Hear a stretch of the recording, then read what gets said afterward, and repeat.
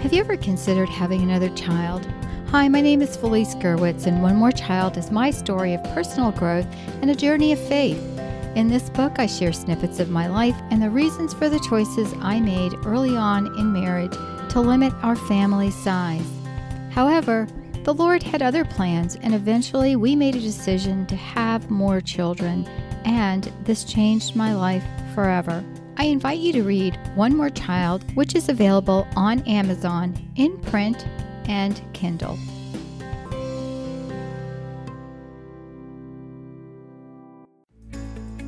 This podcast is a production of the Ultimate Christian Podcast Network. Do you want a more intimate walk with God? Are you tired of trying to hear God and hearing only silence? Each week, your host, Felice Gerwitz, is prepared to inspire you and equip you on your journey towards deepening your relationship with God. Listen, hear, and follow the Lord's will in your life, and you will be blessed.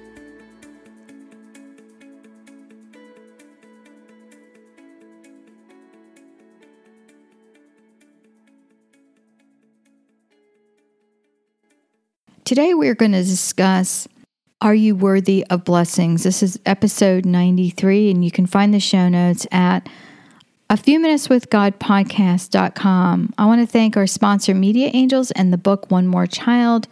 You can download a free chapter at mediaangels.com. You know, blessings come to us in different ways, and in this episode, we're going to look at blessings that we receive as well as the cost. In the book of Revelations 5:12, we read the phrase that many of us are familiar with, and that is, "Worthy is the Lamb that was slain to receive power and riches, wisdom and strength, honor and glory and blessings." I don't think any of us would argue that Christ is worthy of these blessings. He suffered and died to bring us salvation, and the sacrifice has withstood the test of time. The Holy Bible is the most read book in the world.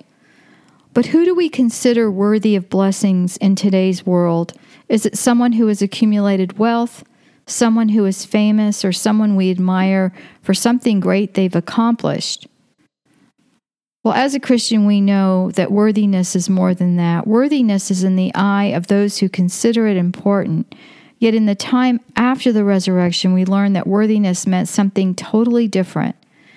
Worthiness had a cost and a price that went along with it. Being a follower of Christ meant that there were going to be hardships, that people were going to be persecuted.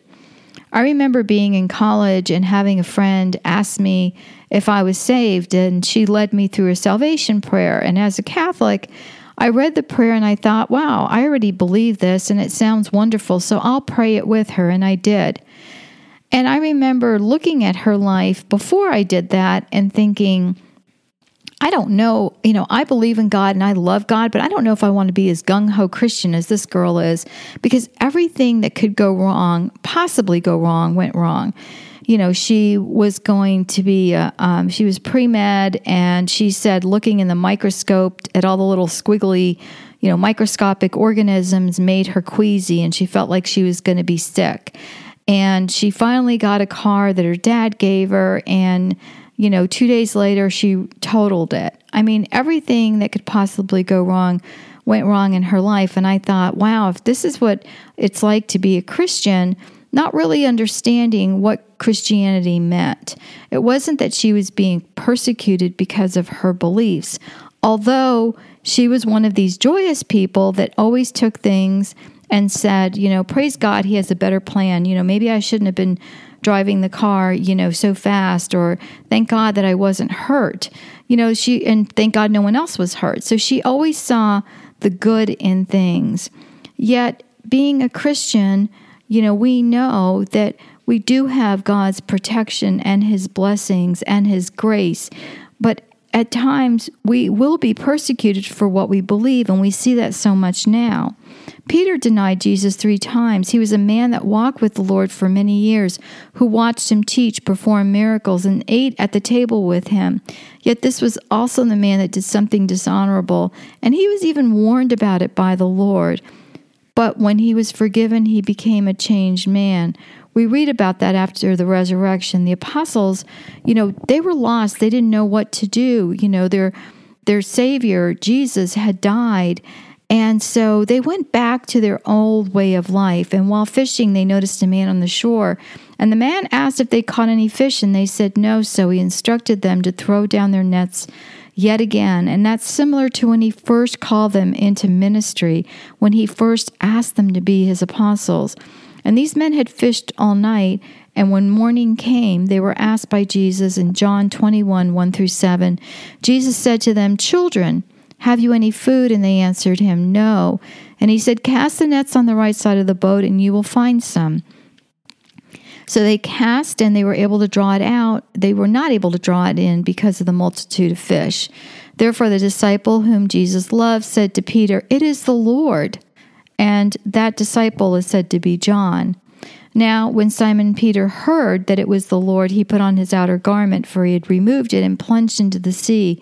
But the other disciples came in the little boat, for they were not far from land, dragging the net with fish. Then as soon as they had come to land, they saw a fire of coals there, and fish laid on it, and bread. And Jesus said, "Bring some of the fish you have just caught."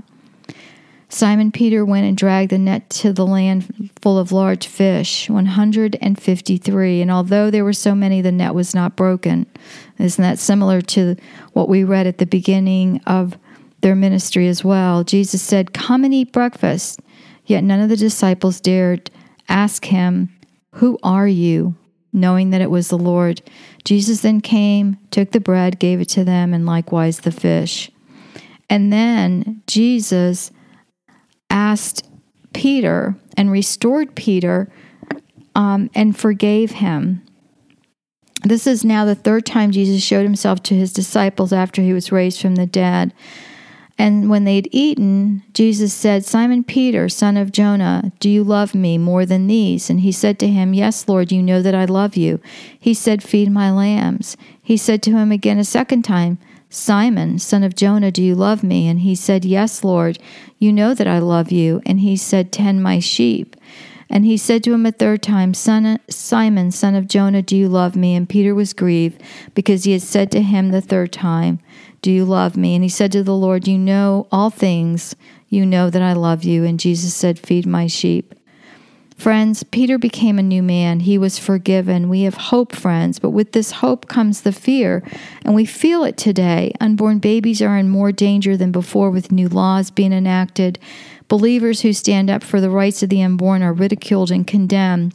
Just the other day, a lawmaker did a live stream video of him harassing a lady praying at the sidewalk of an abortion clinic. She was praying for the unborn baby who was about to lose his or her life.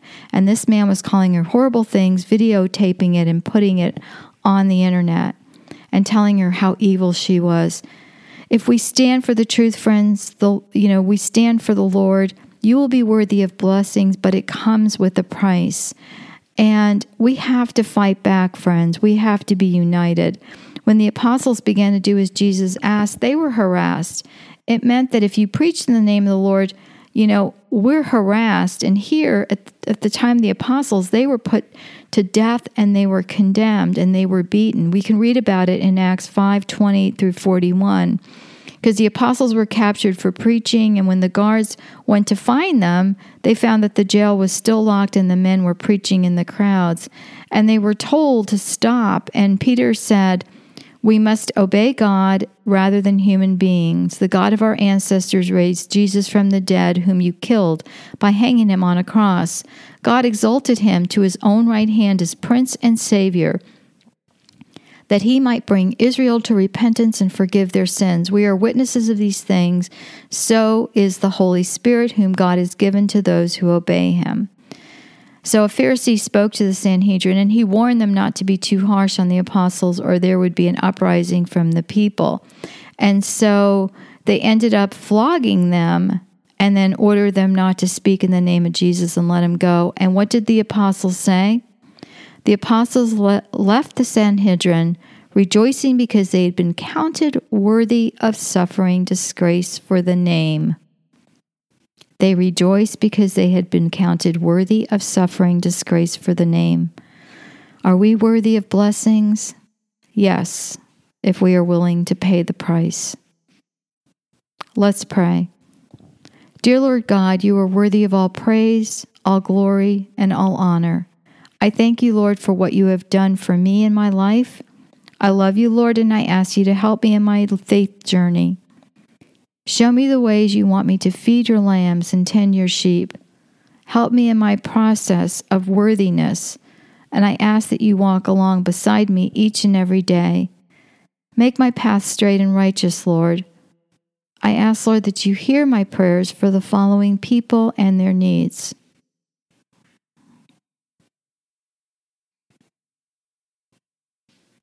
I praise you, my God, that you hear all of my prayers and answer them as I need them to be answered, and I pray this in your name. Amen. Thanks for listening to the podcast, A Few Minutes with God. Please visit Felice on our website, afewminuteswithgod.com, and your podcast page on afewminuteswithgodpodcast.com. There you will find the show notes for today's episode. This podcast is a production of the Ultimate Christian Podcast Network.